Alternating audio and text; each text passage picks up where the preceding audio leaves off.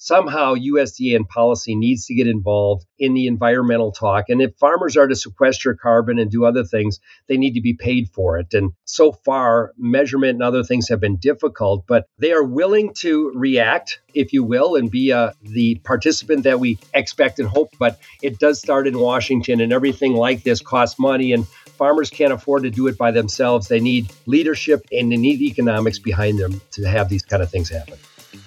Welcome to Smarter Markets, a weekly podcast featuring the icons and entrepreneurs of technology, commodities and finance, ranting on the inadequacies of our systems and riffing on ideas for how to solve them. Together, we examine the questions: are we facing a crisis of information or a crisis of trust? And will building smarter markets be the antidote? This episode is brought to you in part by ABAX Exchange, bringing you better benchmarks, better technology, and better tools for risk management.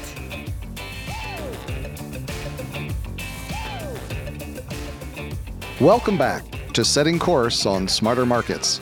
I'm Dave Greely, Chief Economist at ABAX Technologies. Our guest today is Dan Basse, founder and president of AgResource Company.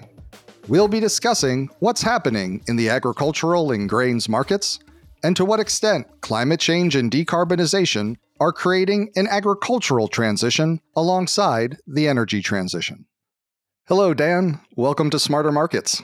Hi, Dave. Good to be with you. Oh, it's great to be with you. It's a real pleasure to have you here. I enjoy listening to your podcast called Old Folks Talk Grain and the perspective on the agricultural markets that you provide on it. And I really do appreciate you being our guest on Smarter Markets today to share that perspective with our listeners.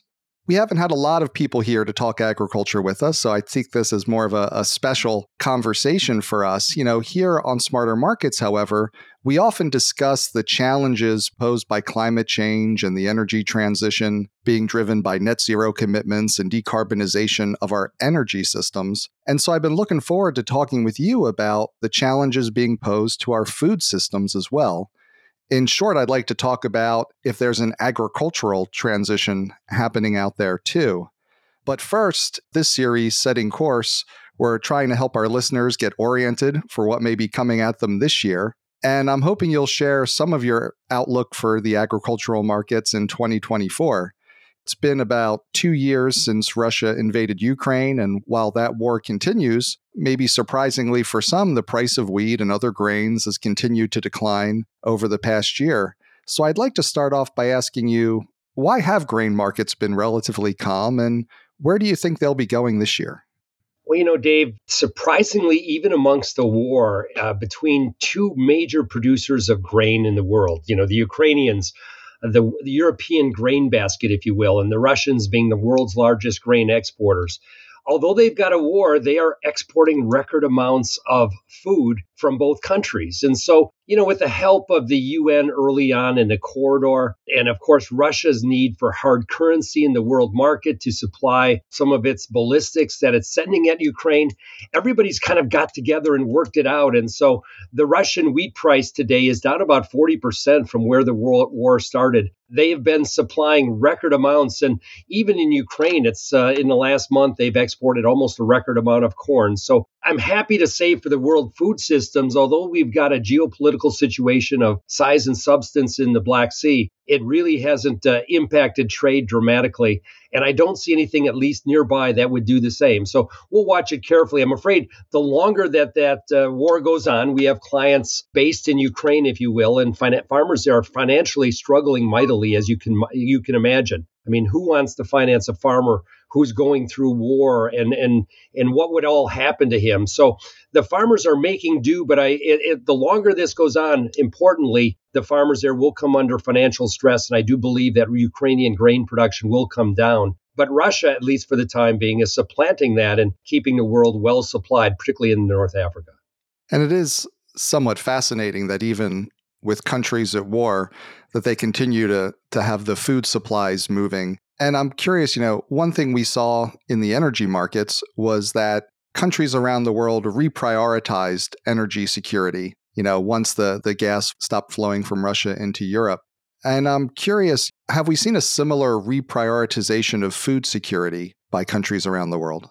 We really have. As you think about Egypt, the world's largest wheat importer, and a country that struggles to feed its population. As you look at that sort of country, they've decided to lay in an extra month and a half of food supplies such that they don't have worry going forward if there's something were to happen on a more geopolitical front. So Egypt, North Africa in general, even the Chinese right now are stockpiling grain, if you will, at these lower prices, thinking about the future ahead. And we may have another geopolitical event. I have customers that are trying to ship grain through the Red Sea. That's become a problem. And so rates to take grain from, let's say, the Black Sea of Ukraine over to, let's say, Taiwan or China are now up $22 a ton. So the cost is rising. And as ships have to go around the Horn of Africa versus the Suez Canal, it adds an extra 2 to 2.5 weeks to a voyage. So, Dan, outside of some of the geopolitical issues that are raising risks in the agricultural markets, even though the food continues to flow, when you look out at 2024, what are some of the big issues you're looking at, and what's your overall view on what people should expect in the grains markets?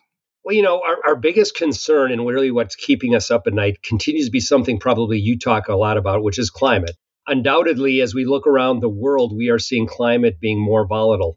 I'm not going to get into the debate whether it's produced by man or God. We'll leave that to some politician to decide that. But there's no doubt in our data that weather is becoming more tumultuous. And with that, my big concern is that global grain yields are starting to stagnate. Now, going back to the 1950s when we had the hybridization of corn globally, we've had global crop yields moving up about 1.7 to 1.9% annually, just based on technology and farmers understanding that the practices that they engage in, planting more seed, adding more fertilizer, always bring them more crop. In the last 3 years, we've seen global per capita and global yields in general start to stagnate. This means that as I go forward to feed an ever-growing world and a world that's becoming more wealthier, I'm going to need about 24 to 25 million extra acres of crop production to come under plow. That's a big ask because that's triple from what we've seen in the last 5 to 7 years. And a lot of those acres would come from South America.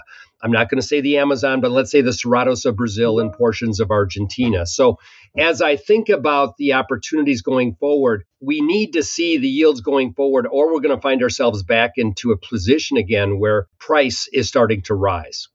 And when you think about that rise in prices, do you think that's something that could happen this year, or are there other forces that are putting downward pressure on crop prices at this time? So at the moment, we've seen crop prices start to relax going back to the middle of 2022. And that was all based on, if you will, what we thought was rising rates in a slowing economy. The U.S. Central Bank has this hammer called rising rates, and it's demand destruction. And so as we looked at rising rates and a slowing of the economy, we actually saw that indeed global and domestic grain demand started to come down. And so a lot of what we're seeing is related to rising rates and a slowing of the economy. We also had a relatively big crop last year in Brazil. And so when you think about that crop, that's something that, has helped the market at least get to where we are today. So, Dan, I'd like to dive into some of these longer term issues with you that you've brought up, in particular, the challenges posed by climate change, and to better understand how the agricultural sector is being both impacted and how it's trying to contribute to the efforts to reduce carbon emissions. Maybe first, I'd like to dive into a little bit more your views on the potential for a changing climate to affect agricultural production. You talked about, you're already seeing more volatile weather. You're seeing crop yields coming down. Obviously, weather is a key driver of agricultural production and prices. You've been in these markets for a long time, since 1979. I'm curious, you've said that you've seen it becoming more extreme and more volatile. Maybe you could put that in context for us. And how is it changing how you think about forecasting supply and prices and managing risk in these markets? So as I go back early in my career, the U.S. was the dominant world exporter of grain, doing 64% of that trade. We now find, of course, the U.S. Presence, if you will, in the global grain markets falling to around half of that, or down around 31%. And so the world has become global, and South America, Russia are now two hotbeds, or let's say the Black Sea, are two areas where global grain trade is expanding dramatically. With that being said, when we look at what I would call climate, and I'm a farmer, I'm still farming, if you will, we have seed varieties that will help us in drought. The seed is bred such that I put it in the ground. If it's dry during the reproductive period, there may be a wait where the seed can look for 10 days out, delay its process, and if rain comes, it gets back to normality. What we don't have in seed is what I call temperature tolerance. And so as temperatures keep rising and we see some of this extreme heat that we've been seeing, temperatures recently in a key state of Mato Grosso, one of the biggest production states in Brazil, reaching up to 110 or 109 degrees in November, was very adverse to their soybean crop down there. And it's this temperature that is really playing havoc, if you will, with global grain yields. And so as I talk to seed breeders and others in the seed industry, they're all trying to look for the answer, but it's much easier to breed in drought tolerance than heat tolerance. But I hope it's something that technologically we can make some advances in the next couple of decades. The other aspect that I think is so important as you look at this whole thing is that farmers are trying to better understand what I would call soil health. And so one of the ways they're reacting to the problems of rising temperature and less rain is by looking at soil health and using biologics and using different methods, if you will, to preserve what moisture is in the soil. No-till farming is something that has taken up dramatically in the United States. It's now spreading around the world. Not only does it keep moisture in the soil, but it diminishes the release of carbon. And so that's one way that we farmers are trying to be good stewards of the soil, but also preserve the opportunities for seed once we get it in the ground with each growing season. As an analyst, as someone who works with farmers in nations around the world and tries to manage risk for some of the biggest corporations and countries in the world, I've had to take each growing season as a new sheet of paper. By that I'm saying is that every time there's a new growing season, I need to assess the risk for that growing cycle. And I brought on climate scientists on staff now to help me make those risk assessments. We try to measure what is the probability of a drought or extreme heat in a key growing season 3 to 6 months in advance. And we're getting better at it. But again, when you get to Mother Nature or volatility, it is always a challenge to better understand where the ravages of drought will be occurring. But they are more frequent, and they've surely have crept into my discussions with clients more often in the last 5 years than they have in the last 50. Right. And when you bring up the role of the extreme heat, is that leading to a shift in where agricultural production is going to occur? Are certain areas becoming less fertile, less productive for farming, and forcing that farm production to migrate, in a sense? We're starting to see hints of that, but also interestingly, and it's not something that's happening in the southern hemisphere. So I want to think about this hemispherically. It is happening to some degree in the northern hemisphere where we're seeing maybe less productivity across the southern areas of, let's say, whether it's Europe or the United States. But on the same standpoint, we're seeing the growing seasons being pushed farther northward into key countries like maybe our friends in Russia or Canada, places where heretofore we haven't seen extended growing seasons are now able to get longer duration seed in there, and that's helping boost yields in those areas. So right now it's a little bit of an offset, if you will, but I still can't get enough acreage in those areas to really buffer the loss that we're seeing on a global perspective. And so when I think of this globally in the hotspots that have developed, that's where I think this is key. And Russia keeps coming up in the conversation first in terms of the potential threat to supply, and then it sounds like you're getting more production potentially moving to Russia. And when I kind of think back, I'm old enough to remember the late 70s as well. And, then you saw food being used with the grain embargo that the Carter administration took against the Soviet Union and how that impacted the Olympics and everything else. I'm curious, how do you think coming back off of the role energy played with Russia's invasion of Ukraine and the response in the Western countries, the US, Europe, how do you think about the geopolitical significance of food moving forward if we're going to have more of the production potentially in Russia in areas that the U.S. may not be as dominant as it's been in the past? I think almost with every country and every meeting that I have overseas, food security has become an issue. And as you move up the totem pole, if you will, of people who make decisions for populations, it's becoming a big deal. And so I imagined as the dominance of the U.S. is diminished from a geopolitical standpoint, and we see more weather issues, and we've got these renegades running into different wars. We've got 2 theater wars going on right now. That food security is something that is going to dominate headlines in the next few years. volatility is going to be difficult in the food markets. And I believe it to be the same in energy. I know that we're in these transitions, but these transitions are not easy. In the case of food, I mean, I think that the populations and things coming out of the climate assessment meeting of a few weeks ago wanted to move away from meat production into more grains. That's all well and good, but to do that, I need more acres. And that's why I said earlier, the climate and yield needs to change. I need to get yields increasing again. Otherwise, somewhere around 2060 to 2065, the world ends up being in what I call peak farmland. The U.S. is in peak farmland today. We really don't have that many additional arable acres to bring back into production outside of a program called Conservation Reserve. We keep about 21 million fragile acres in there just for wildlife and the general well-being of the central U.S. and other areas. But as I go and it's only like 40 years forward, we do end up in this real problem of maybe not having enough arable landmass. And so that's when I get worried for the world. But these are things that politicians and let's say strategies and other things need to get thinking about because either as we go to, let's say, 10 billion people by 2047, 2052, we are going to struggle in terms of feeding everyone.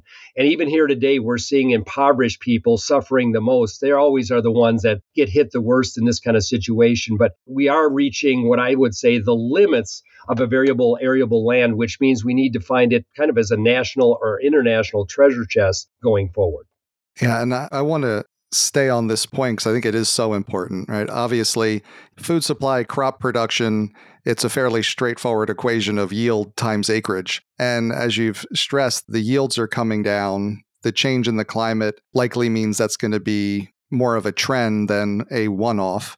And at the same time, if we think about the agricultural sector and its contribution to climate change, deforestation to increase arable land is one of the key contributors. So if we can't get the yields up, it probably means that the acreage is going to expand, and that's going to come at the cost of deforestation potentially.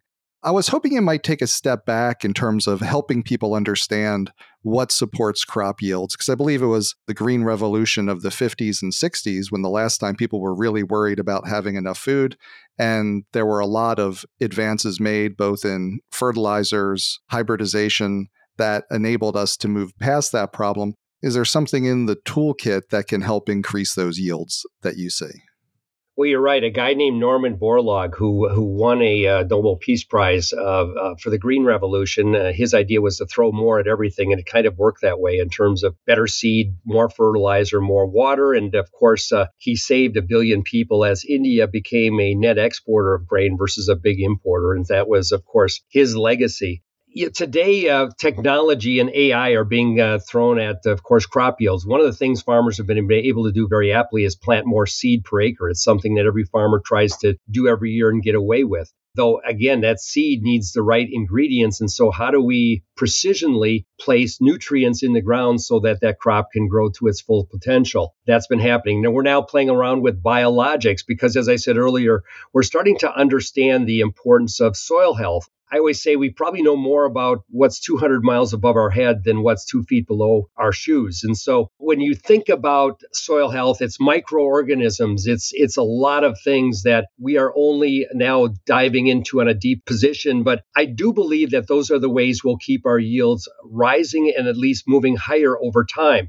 Again, yields aren't declining, they're stagnating, but it's that stagnation that's so much different in the last 5 years than what we've seen in the previous 50, which has got our attention.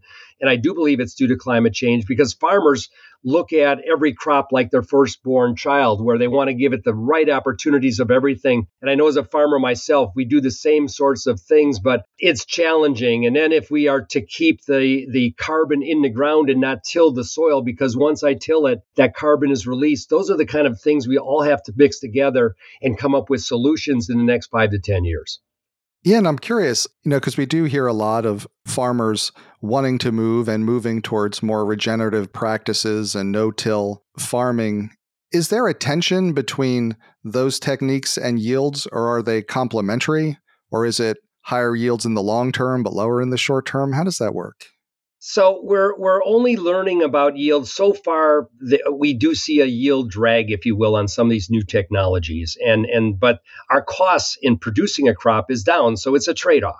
And let's face it, farmers are economists at the end of the day. They need to make money, they need to survive. And so, as you look at farmers, they will try these kinds of new practices because they want to be the best stewards of the soil and pass it on to generations to come. That said, there's still a lot of what I call traditional farming out there in which we're probably throwing too much fertilizer, too much things at it to get better yields. And that may need to change. But there's other countries today that are looking at different models of food production. The EU has this program called Farm to Fork. Farm to Fork is where they want 25% of their farmland in the EU to be organic. They want to cut nitrogen use by 25%, pesticide use by 50%. These are all objectives that they're looking at enacting by 2030. We in the United States really don't have a policy on that size or scale. We, of course, are still subsidizing farmers, and at least at today's market prices for corn, soybeans, and wheat, the three principal crops of the food chain, in a lot of cases, farmers looking at the crop they're going to be planting next spring will lose a modest amount of money. So, they're less interested in being good, how should I say, looking at new technologies and adopting. They're just trying to stay in business here today. Right. And are there things that we can be doing to be more supportive of those efforts with farmers? Is it from the investor side of the community? Is it from the policy, regulatory response? We've seen a lot of things like the Inflation Reduction Act and what that's done for helping with energy transition industries. Is there something we need to be thinking about on the farming and agricultural side? Well, policy is very, very key, obviously, as you can imagine. We farmers react to incentives. We right now are looking at planting what we would call cover crops in the fall. Cover crops preserve our soil. They're going to take some carbon out of the air. They're going to give us a nice seed bed in a regenerative fashion as we go to next spring. But USDA is only offering like a few dollars per acre to do that. So farmers are losing money in that practice. And if they'll try it once or twice and say, I can't have an operation or a healthy economic operation, I'm not going to be doing it. So somehow USDA and policy needs to get involved in the environmental talk. And if farmers are to sequester carbon and do other things, they need to be paid for it. And so far, measurement and other things have been difficult, but they are willing to react, if you will, and be the participant that we expect and hope. But it does start in Washington, and everything like this costs money, and farmers can't afford to do it by themselves. They need leadership and they need economics behind them to have these kind of things happen. Right. And I wanted to ask you if the carbon markets, the availability or lack of availability of carbon finance in some instances, is that something that farmers are able to utilize? You brought up measurement, and it made me think of, is measurement a stumbling block for them accessing financing by sequestering carbon? Well, we as farmers, and I'll tell you, we've been looking at this now for a decade. This is not a new discussion topic. And my friends at the Chicago Board of Trade would love to trade carbon if we could just get a regulation defining what carbon is. You can't trade it until you have a definition that's in the regulations of the U.S. government. And so, as a farmer myself, I would love to be part of the solution. And if you could trade it and I could capture it and we could all work everything out together, wouldn't that be a great world? But as I said, we've been trying this dance for a decade now. I'm not sure we're too much farther ahead. There have been several companies that have gone out and paid farmers just because they wanted to incentivize them. But we are not in a position to commercialize this and go forward. Measurement's a problem. And then, as I said earlier, if you till the soil and you release the carbon back into the air, should there be penalties? There needs to be policy surrounding all of this so that we as farmers collectively act the right ways.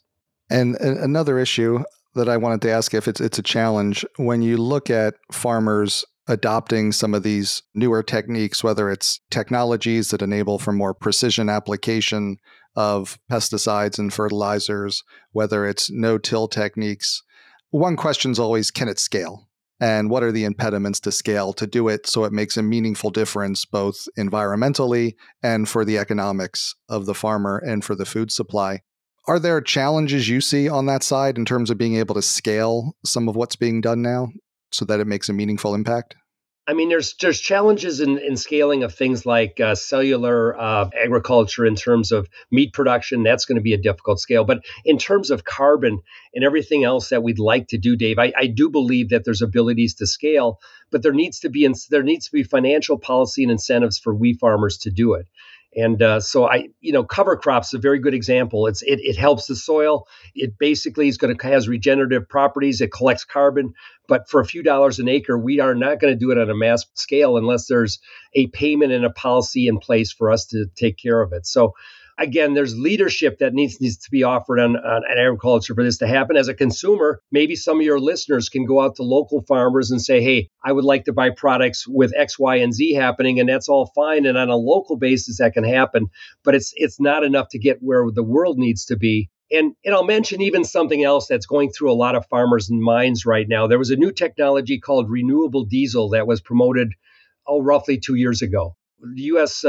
Agricultural industry has gone out and built 600 million bushels of additional soybean crush plants for this. And you see, of course, oil companies investing billions.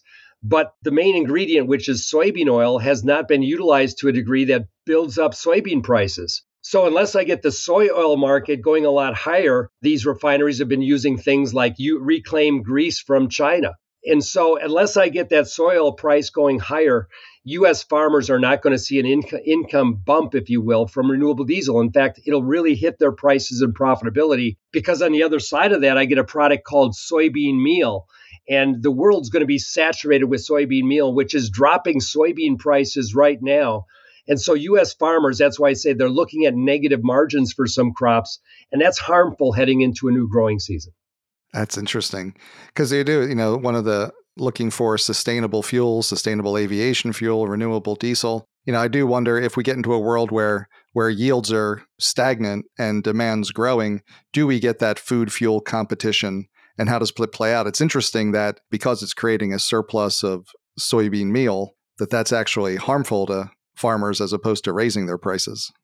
Well, I think if the industry continues to build out as projected over the next 3 to 4 years, you could get into that yin and yang of where food versus fuel will come back into debate again. But today, and I'm afraid for the next year or so, the abundance of meal as these new crush plants. And again, when we set up these technologies, I don't think we really expected vessel loads of used cooking oil to be showing up from Southeast Asia. And so it's that used cooking oil now that has a higher CI score or a carbon score that gets the extra payment. That payment goes back to China. And unfortunately, the U.S. farmer is not reaping the benefits of higher soybean oil. He's just seeing lower prices. And he's kind of a little angry about it, if you will, to say the least. Interesting. One more global issue I wanted to pull you back to. On the energy side, what we often see is the approach to the energy transition being very different in the US, Europe, say the global north, relative to the global south, and people facing very different issues. One comment we've heard kind of again and again is there are many energy transitions going on. In the US and Europe, it's about electrification and technology to a large extent and moving off of fossil fuels into lower carbon renewables supplied over the grid. But many people in the global south are just trying to get to a meaningful amount of energy to improve their quality of life, transitioning from wood to gas or propane. And as you remarked earlier, when there are food shortages, it's the poor and the poorest countries that bear the burden of that. So I was curious, when you look at this move to trying to do more sustainable agriculture, how is that being viewed in the global south countries or the poorer countries relative to what a discussion in the US may look like? Yeah, if I head to my clients and I talk to India or Bangladesh or people, let's say in that part of the world, it's just about finding the meals for the next week. I mean, that's what they're focused on, and they want to talk about availability nearby and what is the price and can they afford it and how do their families get by. When you look at disposable incomes taking as much as 40 to 70% just to buy food. We in the United States are blessed with a very abundant food supply. We spend 6.7% of our disposable income on food, yet we complain every grocery trip that we're spending too much. But we have the most abundant and the cheapest food supply in the world. If I go to South America, we talk about sustainability, and every Brazilian farmer, I have an office in Brasilia, would tell you that, I want to be sustainable. I want generations to farm my farm. But, they're just not engaged in this carbon discussion. They're not engaged in organics. They're not engaged in regenerative agriculture. They're just expanding because they're making money. And so that's the thought process there. But, somewhere along the line, we've got to get all parties pulled together and have a march, if you will, that looks cohesive, that it's not just Europe that's, Europe is out there trying to do this farm to fork, which is great. But when we get to trading of commodities globally, this is when it becomes difficult because there's going to have to be premiums associated with commodities or crops that are produced in different environments for climate that need to have premiums. And today, it's still a commercial commodity environment that needs to be looked at or at least thought about in the next 4 to 5 years. Oh, that's really interesting. Because I wanted to ask you about that. You've talked a lot about your clients. You're founder and president of AgResource Company. You provide research, risk management advice to the agricultural markets. And I wanted to ask you about where are you seeing a need for better risk tools, better technology? But it sounds like you're bringing up a piece that we hear a lot, that we almost need to be able to provide green premiums or low carbon premiums or allow people to distinguish commodities based on how they were produced or where they were produced. We certainly hear that in the mining industry, hearing it more and more in the energy as well. Can you dive into that a little bit deeper? How do folks in the agricultural markets need to be able to distinguish their crops so that they can get paid for doing the right thing?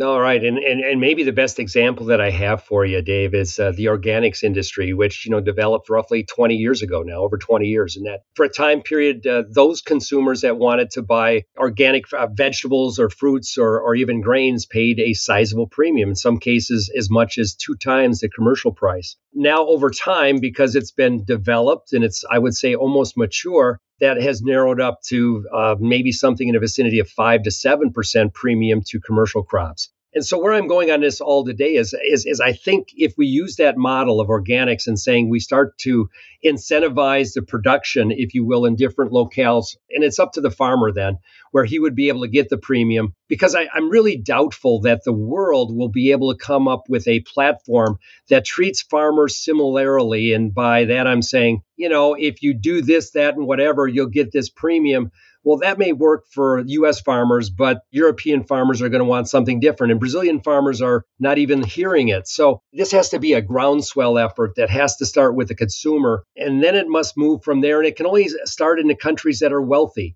The United States, Europe, those kind of places where maybe Japan, where consumers can afford to have the luxury of making these choices. But I do think that as you think about commodity and commodity trade and local farm activities, this is the way that this will happen as we go forward in time. It has to happen with the consumer and then spread out from there because politically speaking, although USDA provides support and leadership for the U.S. farm community, I don't think on a global perspective, they are going to have the voice to get accomplished what needs to happen to really change agriculture in a meaningful way that would affect climate. I think organic food creates a great example. I'm glad you brought that up. Is there some dimension along which distinguishing different types of crops or food would be the first good step? Was it done with no-till, or what's kind of the metric that might be in mind for some of the first approaches to try to do that? Well, the first approach, I would say that U.S. farmers adapted no-till farming very, very quickly. 10 years ago, it was a new proposal. It spread across the Midwest because people saw it as they wanted to be good stewards of the soil. It reduced erosion. It saved moisture in the soil. And in fact, policy didn't even really get involved. Farmers just saw it as the right thing because they didn't need as much tractors and they didn't need as much fuel to produce crops because they didn't have as many passes over the land. So that's a start, but I hope the research effort on soil health continues to push forward and that we have real meaningful thought discussions about biologics where we can use different things in nature rather than, let's say, just chemicals to help our soils recharge and increase its productivity. This may be also a way where we see better drought tolerance and maybe we're starting to see hints of where there's some temperature tolerance. So research efforts and these kind of areas of soil health will be really helpful. And again, I think we farmers just learn about different crops going forward. I mean, I could envision like in Brazil. Brazilian farmers plant 2 or 3 crops a year. I'm hoping in Americas today, because of climate, we're really a one-crop country, but that can change. And where we can plant different crops following corn and beans in the fall, harvest it before we plant the next crop, and we get into a rotation. And that too will help not only the soils, but also help the availability of food globally. Well, first, I want to really thank you, Dan. It's a fascinating conversation. I could talk to you for hours. Really appreciate all the insights and thoughts you've brought to us today. It'll take me a while, I know, to digest them all. I was hoping just as we wrap up, maybe if you could help us kind of wrap it up in a bow of what we should be taking away. As you look farther down the road, under all these pressures and forces, how do you see the agricultural markets evolving as we look out 5-10 years? Is it new commodities, distinguishing commodities based on how they're produced, new regions or markets rising in importance? What does that landscape look like relative to today if you were to kind of step back and think, where might we be, or where would you like us to be in 5-10 years? Well, I'm very hopeful on AI and the speed of technology that will be coming forward. I'm very hopeful that as we think about the next 5 to 10 years, we can think as food as medicine, where we can really beat back some of our health problems, understanding food and how it affects our health. I think for U.S. farmers, I vote as one that we would really like to have more information on that so that we just don't say you're buying a natural food. That's kind of something that I hope everybody does every day. But we as farmers want to produce for you, the consumer. And I want research in AI and the speed of technology to get involved in that whole discussion so that we have a healthier, we have a more beneficial, nourishing food supply available, and then that it treats the environment and climate favorably. I can tell you, farmers will do whatever they do. They want generations to farm on their land, and this is not something they take lightly. This is something that's dear to their heart and very, very important. So the 3-crop system we have in the United States, which is corn, soybeans, and wheat, I think we need to diversify it. I think there's opportunities to look at where we're going, and I hope that policy in Washington become fixed so that we as farmers and we in agriculture can have the right signals to do the right things for you, the consumer. Well, I want to say thank you, Dan. I really appreciate the insights and perspectives on the agricultural and grains markets you were able to share with us today. And I really appreciate you spending the time with us this morning. I really appreciate being on the show. And for all of your listeners, if you see a farmer, thank them for the food they produce. Thanks again to Dan Basse, founder and president of AgResource Company. We hope you enjoyed the episode. We'll be back next week with our next episode of Setting Course. We hope you'll join us. This episode was brought to you in part by ABAX Exchange.